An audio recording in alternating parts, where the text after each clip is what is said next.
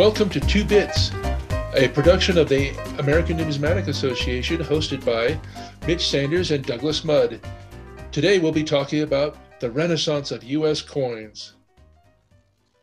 Yes, this is a very important topic and something that people think about a lot, or at least think about the coins that were produced as part of this Renaissance. And it's such an interesting story that entire volumes have been written about it. We'll talk about that, I'm sure. But it's a really great way to think about the intersection of art and technology and numismatics. And powerful men as well. We've got a situation where we've got presidents involved. We've got some of the most famous artists of the times involved. So from my standpoint, I think the historical background to this is as important and interesting as the coins themselves, though they do provide a sharp break with the past and add a bit of extra flavor to the U.S. coin series for at least another 5 decades. So, right, and it all came together in a pretty compact period of time. We're basically talking about coins introduced from 1907 to 1921, when basically all U.S. coins were redesigned in the context of what's now been called the Renaissance of American coinage. But you know what? A question occurs to me now that we're talking about it. I've never thought about this before. Do you think it's fair to call it a Renaissance of American coinage? Because the point of it was that American coinage, and this was the view of President Theodore Roosevelt, who's a major player in this, he thought American coins looked terrible. So it wasn't as if he was envisioning that we were returning to some earlier period of time when American coins were great. I don't think he thought there were any American coins that were great. He was really looking back to the ancient Greeks for inspiration. Certainly, Theodore Roosevelt was not at all impressed by U.S. coinage, and he was a great American patriot in the sense of, he felt the country was great and deserved better than what it had in its money. And to that end, he worked very hard. Soon after he became president, there were a lot of projects that he was working on that were designed to impress the world and our own citizenry on just what a great nation we were. Part of it was the Great White Fleet, sending the U.S. Navy on a cruise all the way around the world, which had never been done by the U.S. Navy. We'd had individual ships that went on scientific voyages, but not a real wave the flag, show the world that we have a Navy that can reach around the world. He was a great patron of the arts. He knew a number of the great artists in painting, sculpture, and other fields, and he loved to entertain people of that sort, writers and artists. So he was really trying to create not only the impression, but the reality of a cultural mecca of the White House and Washington, D.C. at the time. Part of this extended to coinage. It's a very natural extension, or not even extension. It's a very natural component of what he was trying to do, which is to project this modern and appealing image. Part of that can be sending a fleet around the world. Part of it can be building a canal. And a different kind of version of it can be the way the nation expresses itself through coinage. So back to the terminology, I guess the way I'm going to resolve it in my mind is that Theodore Roosevelt was envisioning a renaissance of coinage, i.e. going back to some of the elements that made ancient Greek coins so appealing, and we'll talk about that. A renaissance of coinage in an American context, rather than a renaissance of American coinage per se. That may be kind of nitpicking with the terminology, but I think it's to be helpful to think about in that way, because he wasn't trying to return American coinage to some terrific earlier state. He was trying to move American coinage in a direction that had previously been achieved by the ancient Greeks with their high relief coins and other elements of artistic excellence, but a very natural combination with all the other things he was trying to do with respect to uh, politics and international affairs and arts and culture. Yeah, he was a firm believer in American democracy and the fact that America really was the place where, the Statue of Liberty had been around only for about, 20 years at that point. And we really were the place where the world's huddled masses could come to be free and earn a living and be safe compared to the rest of the world. And he wanted to show that democracy was real, was important, and was the wave of the future. And you have to remember, this is a world which was dominated by empires and kingdoms across the board, with the exception of the Americas. You're talking basically emperors and kings and queens. So it was not the world we're familiar with today, where most countries claim to be democracies. At that time, it was a very different situation, and he wanted to make sure to wave that flag and make sure that we were a beacon of freedom to the rest of the world. And part of that is you don't want it to look shabby. You want the appearance to be something great, something that you would be impressed by. And especially for that time, and including to the modern day, coins, money are some of the first things you see when you go to a country, the first things you learn about them.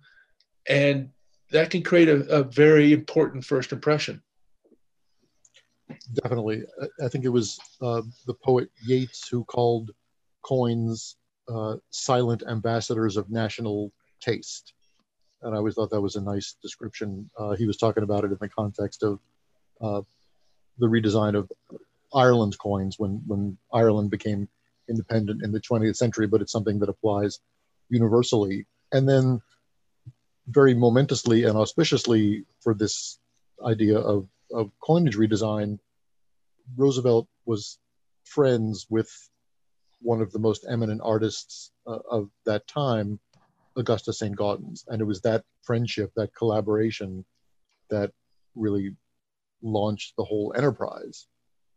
Absolutely. And one of the things that I really find interesting about that is the way Theodore Roosevelt, should I call him Teddy, or is that too close?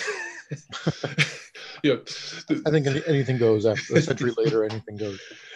But Teddy Roosevelt had a habit of meeting with people that he wanted to speak with, and to some extent test, I think, of taking them outside of the White House and taking them on a walk into Rock Creek Park, which is right nearby.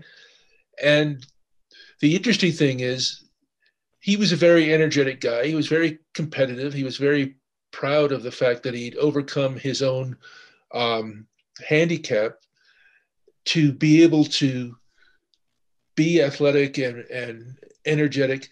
So he would take people on these energetic walks through Rock Creek Park, apparently at a very stiff pace, to the point where several ambassadors at the time, the stereotype would have been portly, to put it kindly. They spent a lot of time at banquets and drinking quite a bit. And several of them made comments in their memoirs about almost having heart attacks as they tried to keep up as Teddy was carrying on a conversation, sometimes important, sometimes less important. But on one of these walks, he took Augustus St. Gaudens, and as they were discussing general things, art in the United States and the impression that Roosevelt wanted to make on the rest of the world about the United States, they got around to coinage. And apparently Roosevelt had a Greek tetradrachm, or Macedonian actually, of Alexander the Great, which he pulled out of his pocket and said, why can't we do coins like this? These coins are impressive. They really tell you something about a country. We need something like this for the United States. And apparently Augustus St. Gaudens replied, well, we can do that. I can do that. But somebody has to get it past the mint. And in the course of the conversation, they made a pact, apparently, that suggested that Roosevelt would fight the bureaucrats and Augustus St. Gaudens would produce the coinage, and they would have this new coinage worthy of a great nation, which is how Roosevelt put it.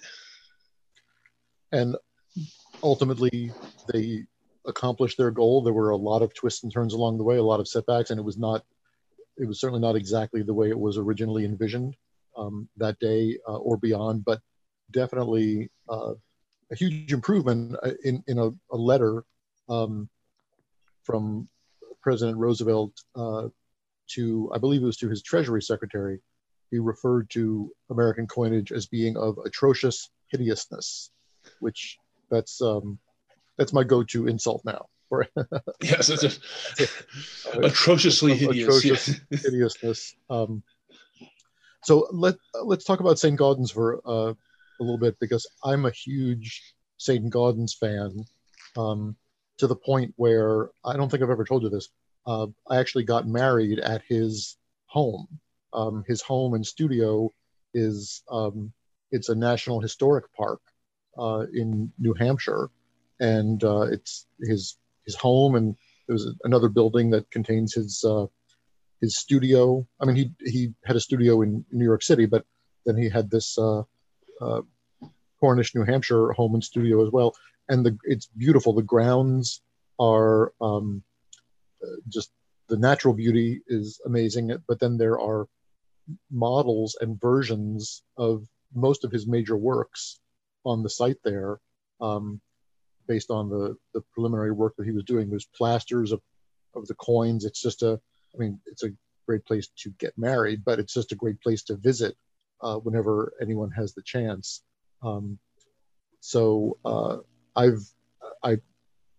had that as my wedding venue because I was already a big fan, and then this experience only consolidated that. But my sense, tell me if you agree with this, my sense was that St. Gaudens, around 1900, so like in the very early years of the 20th century when all this was going on, he was pretty much a household name. I mean, he was a pretty famous artist. He was, in a way that I don't know that there are any artists who are famous like that in today's world, maybe like an Andy Warhol or someone when he was alive.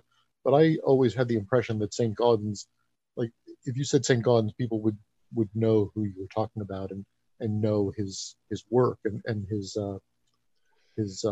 achievements in the artistic realm. Yeah, you're right. St. Gaudens was really the first of the American artists to make an international impression well beyond their own popularity within the United States. There were others that were known in limited circles.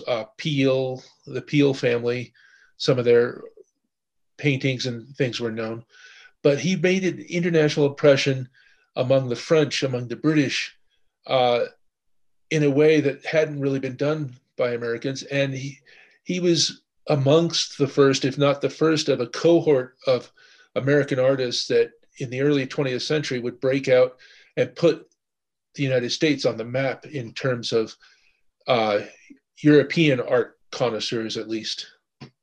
And he was part of a scene. I don't know the other artists who were part of it, but in Cornish, New Hampshire, that part of New Hampshire, he was not the only one to have a home and studio in that area. So kind of a cluster. I'll mention my three favorite works by Augustus St. Gaudens, and you can see if you agree or disagree if you want to add to the list, because he was known for his monumental sculpture.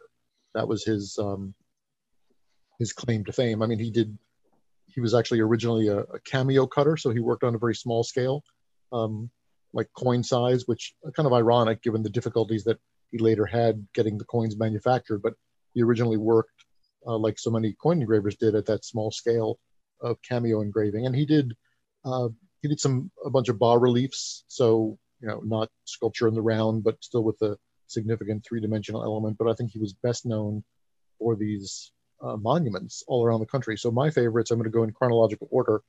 in Chicago, there's his Lincoln the Man, standing Lincoln with a chair behind him, which is a great representation of Lincoln. In 1891, there's the Adams Memorial, which is in Rock Creek Park, Rock Creek Cemetery. So not the park, but Rock Creek Cemetery. So in a similar geography in Washington, D.C. There's also a model version of it in the Smithsonian American Art Museum, but that's a beautiful image that I always think of it as representing grief, but I think it's more complicated than that. But it's in the cemetery, so it's part of this memorial. And then probably the ultimate St. Gaudens work, I think, is the Sherman Monument, which was installed in 1903 in New York City on the southeast corner of Central Park, and it's this beautiful gilt statue. Sometimes the gold leaf wears off, and then that's not quite as appealing, but it's a beautiful statue. And to look at the victory figure that's in front of the equestrian image of General Sherman, to look at that figure, you can see a lot of the inspiration for the coins that St. Gaudens came up with. So that's my quick top 3 St. Gaudens tourism recommendations. Doug, do you have anything to add to the list, or would you have a different order or anything else? There are many to choose from. Those are just my top 3. I like all of the ones you mentioned. I've seen them at least in photographs, but the Shaw Memorial is the one that I'm most impressed with, because I really like how he handled the work. It's bas relief, it's related to numismatics in that sense, and you can see his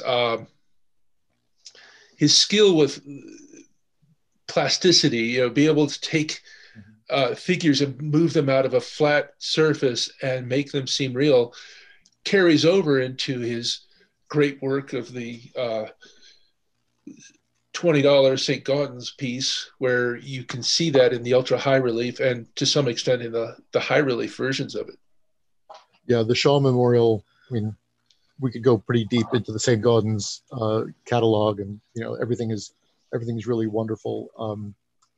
And that one thing I like about the Shaw Memorial, the original is in Boston, right near the Boston State House, I think right across the street from it. But there's a model version of it in the National Gallery of Art in Washington, D.C. So that might be more convenient. Or it's also nice that, like, over time, people have, kind of vandalized the original, like fingers might be broken, anything that might be broken off has been broken off to some degree. But the one in the Smithsonian is the model, and therefore more pristine, although not in its natural setting. So I know this isn't a tourism podcast, but since we're talking about St. Gaudens, you can go. We've already talked about Washington, D.C. and New York and Chicago and Boston, and there are beautiful examples of his work, all around. People walk by these memorials, some of them on an everyday basis, some of them are tucked away, but just indicative of the power of St. Gaudens' artistry, that all of these are over 100 years old, and they're still just amazing artistic monuments. Absolutely. The skill that he had was amazing and impressive. And it translated into his coinage. Apparently, the part of the plan was that they would revamp all of U.S. coinage at the time, but unfortunately, Augustus St. Gaudens didn't live to continue the plan beyond designing just the first 2 of the coins. Yeah, I know. You can only imagine what it would have been like, an entire series of every series of coins having been designed by St. Gaudens. And then when this idea was being hatched, like 1905, the limitation was that coin designs had to be in place for at least 25 years. So the first coins to be eligible, therefore, were the cent, where the Indian cent had been on, Indian design had been on since 1859, different reverse in 1860, but clearly met the 25-year threshold, or the gold coins, which were still using designs that were decades old. So those were first up for redesign. And there were some moves toward a cent, St. Gaudens cent, but with his deteriorating health and the effort involved in the gold coins, that ended up falling by the wayside. That's a later chapter in the Renaissance. So the effort pretty quickly became focused on the gold coins, specifically the $20 and the $10 gold piece. Right. And it would have been interesting, but I think in some ways it was somewhat fortuitous because it enabled people like Victor David Brenner and Fraser and others to take part in this renaissance of US coins and gave a variety and depth to the coinage that might not have had otherwise. That's true. And even though St. Gaudens didn't design those coins, he had certainly an influence on them, both with his style and also because many of the folks who went on to design his coins, like Fraser and Weinman, they had worked with St. Gaudens. So they were part of this whole St. Gaudens family tree, if you will. And so he had influence even beyond what he was directly able to do. And to me, one of the most important things is that he was focused on that original idea of emulating the Greeks with having these high relief, very impressive pieces, and his successors did the same somewhat, not to the extent that he did with the $20 gold piece, but to a much greater extent than had ever been seen on U.S. coins. So you get the Buffalo nickel, the Mercury dime. You get these coins that had a greater sense of depth and in reality, greater depth. It's sort of interesting because I was involved in an attempt by Senator Byrd of the Senate Banking Committee, who in 2000 attempted to recreate the renaissance of U.S. coins for the 21st century, where he pulled together a symposium that incorporated major numismatic figures of the time, and also brought in the Smithsonian, which is where I came in, and the ANS, in order to discuss the design of U.S. coins at the time and figure out a way for the mint to be encouraged to open up their designs to outsiders, to add a more high art element to it, and in large part to increase the relief on the coins, because as with the end of the 19th century, the mint was focused on production, and it's easier to produce low relief coins than it is to produce high relief coins. Yeah, that's the eternal dilemma of coin production, right? That the higher the relief, the more force is needed to strike the coins, and then the more force that's used, the more stress is put on the dies, and the more dies you need. So that's just a fundamental mathematical equation, and it's different, when you're in ancient Athens and it's a guy, banging with a hammer between two dies. That's a different scenario than the United States Mint in 1900, which is obviously a mass production situation, and even that was different from the way things are now, or the way things were in the year 2000. Mintages were large in 1900, but not nearly as large as they are now. So the same issues will definitely keep occurring. But then thinking about technology and relief, and back to the St. Gaudens story. So a big part of what made this possible, the whole Renaissance of American coinage, or Renaissance of coinage in American context, as I described it, was that there were technological advances at the Mint that then allowed the Mint to work with outside artists, right? Like it used to be, Charles Barber, George Morgan, and their predecessors, they were doing things at coin size when they were engraving, and that was a certain skill. But then with the introduction of the Janvier reducing lathe, which had been around for a while, it wasn't newly invented at the time, but the Mint got one in the early 20th century. that then opened up the process to other artists who were not working at coin scale, but someone like St. Gaudens who could do, they could do a monument.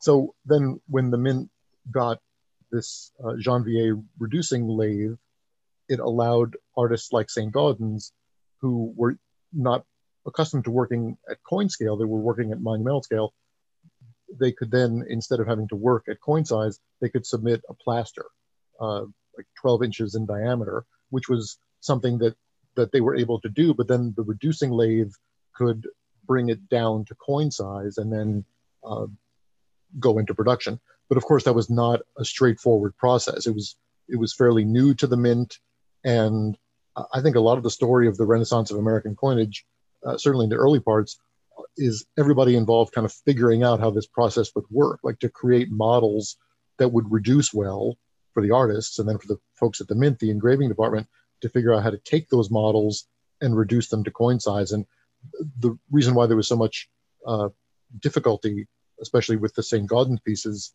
really relates to this challenge of taking these plaster models, often in high relief, and getting them down to coin size and to a depth of relief that could be coined on the scale that would have been required. So a lot of it has to do with the striking process, because transferring these high relief designs, they had to figure out, okay, we've got the possibility of making them in such depth in plaster. They have to transfer into something that is workable on the striking presses, which were limited in that the power, they weren't used to using such high relief. So they had to adjust that. And part of that was the machinery itself. And then changing the norm of what they thought was possible with the coins. And I think there was an adjustment there that affected the double eagle quite a bit. So the technological learning curve meant that the very early versions, the earliest versions of the double eagle, ultra high relief, I don't know exactly how many, but at least 10 to 12, if not more, strikings to get it to where it needed to be. Truly high relief, ultra high relief, or extremely high relief, goes by different terms. Whenever I see one of these coins, I have this vision, which is like you could pour water into it and drink out of it. It has that much relief. Now, just to be clear, one should never do this with any coin, but it, like a regular production coin, it's inconceivable. But with these high relief coins, you could imagine it. Those were clearly not going to work. There was another iteration where the relief had been reduced, but still the coins required 3 strikes from a metal press actually to be produced. So also not feasible for production. And then another huge challenge was that before this second version was produced, St. Gaudens died. So he never got to see his coins, even in the limited higher relief version. And it always creates a challenge, because you wonder what he would have said. I mean, would there have been a battle royale to try to preserve the design, or what? But as it was, it did open the way for the Mint to produce something that was more acceptable from their terms, and perhaps to the banking community as well. Yeah, they were eventually able to get to a reasonable solution. St. Gaudens had died by this time. The sense I get from looking at the documentation is that I think everyone knew this was going to be a challenge. St. Gaudens knew this was going to be a challenge. Roosevelt really wanted high relief coins, and the ultra high reliefs were just not going to be feasible. Even the high reliefs, which were noticeably lower relief compared to the original, even those were not going to be feasible. But there were enough of them made. There were like roughly 12,000 of these high relief versions made, where it seemed like President Roosevelt, like, he was satisfied with that. Even if that version was not going into full production, it was like they existed. He could show them to people. He sent some around with the fleet. He could give them to friends. They existed. And I think that kind of checked the box for him. And then the project was able to continue in a bit of a different way. But another branch, what might have been, St. Gaudens died even before these high relief versions were produced. So uh, if Roosevelt was satisfied and St. Gaudens was gone, there wasn't anybody left to really push for the original vision or anything closer to it. But you wonder what would have happened if St. Gaudens had lived. Maybe the two of them, Roosevelt and St. Gaudens, would have, prodded one another along, and who knows where it would have ended up. But eventually, they were able to get the relief down to a more manageable level. Right, and it would have been interesting to see, because I think the final low relief version could have been improved, because it was still a beautiful coin, but it didn't have the majesty and impression that I think St. Gaudens would have settled for. So I wonder if there was some medium between the high relief and the regular relief that we ended up with for the next 25 years or whatever. Well, they had, yeah, and also another reason to believe that there could have been a different version is that what the version that we ended up with was, it was based on the high relief model, but the reducing lathes, they basically tried to make it as shallow as possible. It still didn't turn out all that great, so it had to be retouched. But you get the feeling that if someone had created a model, or if they'd been able to use a model that was really created with low relief in mind, I think that probably would have been better than taking the adaptation of what was a high relief model, kind of dialing down the relief or the resolution. That a high relief model that's then reduced in a low relief way, that's not the greatest combination. So it needed some retouching by Barber in order to work out.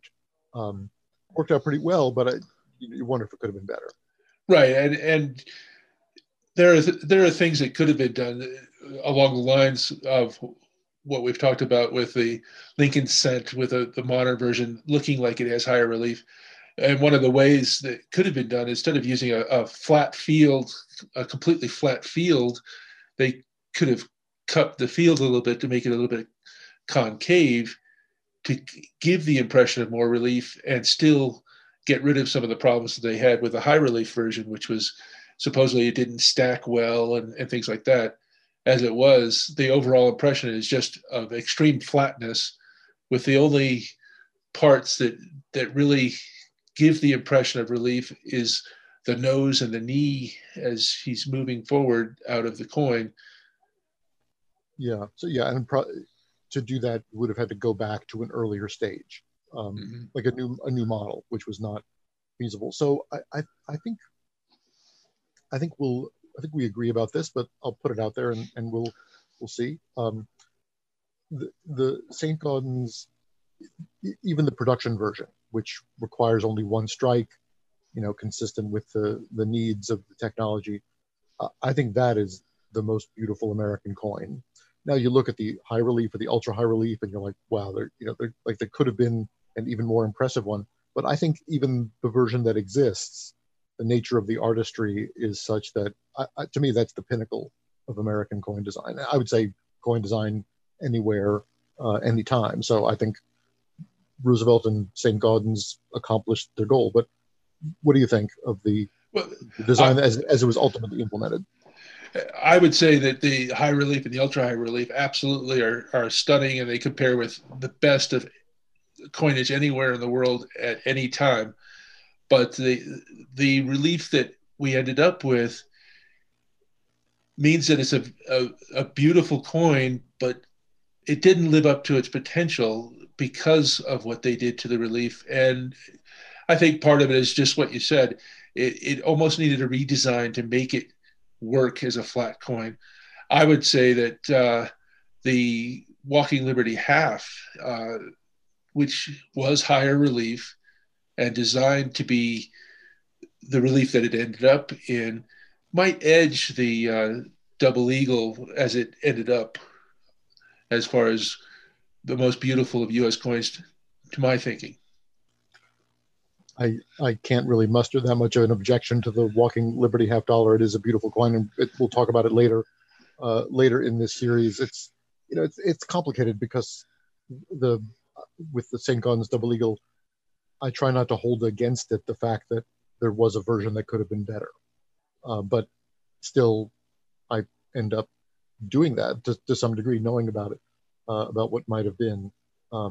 I would still give it an edge, and I know as disagreements go, this is not not a major one. Whether the St. Gaudens or Walking Liberty is the nicest coin, but that's why I'd give it the edge.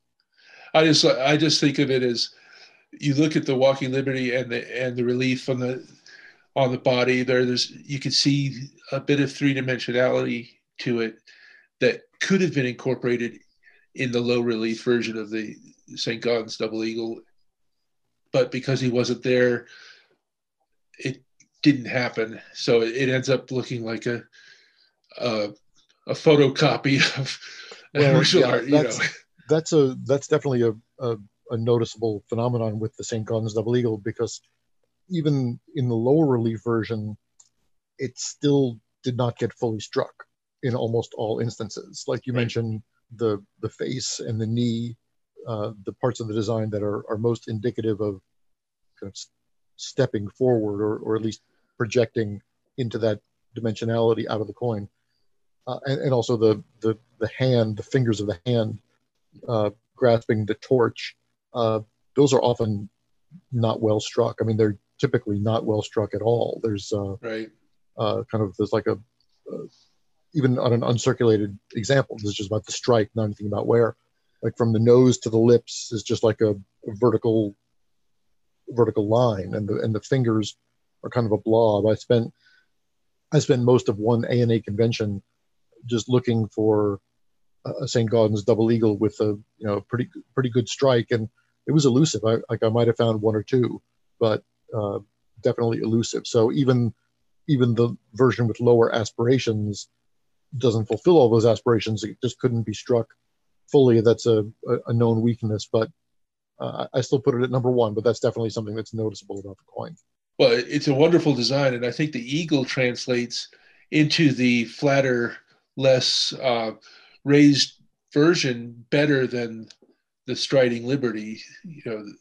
That aspect of depth that you get from the original high relief and the ultra high relief is lost so much because she's striding out towards you, and you need that depth to give that impression. Whereas the eagle, which is extremely impressive in all three versions, preserves more of its glory, I guess, its design beauty in the low relief than the Liberty does. Well, yeah, the Double Eagle is pretty unorthodox, right? The idea of a coin where you have implied movement outside the coin. Most coins are portraits, and so that's the view that you're taking, and it's easier to see. But I mean, the Walking Liberty $50, Standing Liberty Quarter are doing similar things as well. But that was pretty unorthodox, and I think that's why it took an outside artist to introduce that innovation. So it definitely has a lofty aspiration just to change in a pretty fundamental way what a coin is capable of expressing with that sense of motion. It's interesting that it would take bringing in ideas with modern artists taken from ancient Greece 2,400 years before to break the conservative artistic setting that had become the mint. And they did it so successfully by adding these ideas, adding the idea of motion. Some of this had started well before, with the start of the US Mint in the first place. Some of the eagle designs that you see are derived from European ideas that were derived ultimately from ancient Greece and Rome. But with this renaissance of US coinage, you start to see designs taken very directly from ancient coins. They were inspired by them, and they alter them. Right. the eagles in particular. You start seeing eagles that appeared on ancient Egyptian coins, almost exactly the same pose. You see the flight, different forms of positioning of the eagle, and the realism that appears on the eagle, which did not appear originally. They were either scrawny turkeys like the first eagles, or they were like a heraldic eagle. Like yeah, I was trying to think of, or they were, yeah, or they were heraldic eagles with a shield on them, which were also not considered to be realistic. They weren't intended to be realistic. Over the course of the 19th century, you start getting closer and closer to the idea of a natural eagle, a real eagle, but it really flowers at this turn of the century. And you start to see designs that are very realistic impressions of eagles, but interestingly, they're also very derivative of eagles that had been used on coins 2,400 years before. Well, that's the Renaissance that they were aiming for, right? To return to those older styles and then update them for a modern context and for the United States. And as much activity as there was with respect to St. Gaudens and his double eagle, that was really just the start of the process. There was St. Gaudens eagle, there were other gold coins, all coins were redesigned. So I feel like as much as we've discussed the St. Gaudens double eagle, there's a lot more to say about the Renaissance of American coinage. And there's also a lot more about the double eagle itself that we didn't really get into, but I'll make a plug here for the wonderful volumes that Roger Burdett wrote earlier in this century, Renaissance of American Coinage. That's the title of the series, and there are 3 volumes, 1905 to 1908, 1909 to 1915, and 1916 to 1921. And we've talked about things that were happening in the first volume, but to read Roger's books, you really, it's almost like you're there and experiencing it as it happens, because he relies on archival sources. So you're seeing all the letters back and forth from mint personnel, all the difficulties, the challenges between chief engraver Charles Barber as he was trying to work with these models from outside artists, and all the production difficulties. You know, he's often cast as a villain in numismatics. I think you get a more subtle story from Roger's book. So there's a lot more to the story, even as much as we've said about it here today. And I'm sure we'll talk about Barber and other things as we continue to talk about the Renaissance of American coinage. But I at least wanted to put in a plug for Roger Burdett's masterwork, Renaissance of American Coinage, which is, if I were going to a desert island and I could pick, 3 numismatic books, I would pick those 3 volumes. They're really impressive.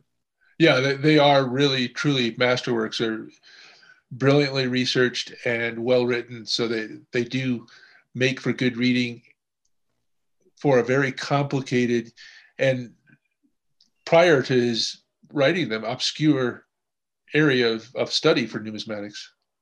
Yeah, definitely recommend them, whether it's for your home library or for a deserted island. If you're planning to find yourself there, definitely reward close reading to see all the details. But there's definitely more to talk about the Renaissance. But I think those are things that we'll save for future episodes. What do you think? I think it's time. We've had fun talking about the start of the Renaissance, and I look forward to looking at the next few coins that appeared. Some brilliant pieces that I personally enjoy quite a bit. The Walking Liberty half we've talked about a little bit, and a few other coins. Yes, a little bit of foreshadowing there for what we'll be talking about. So yes, the Renaissance, a great start, and definitely to be continued. So until then, on behalf of Doug and myself, thanks to everyone for listening, and we'll be back with you next time.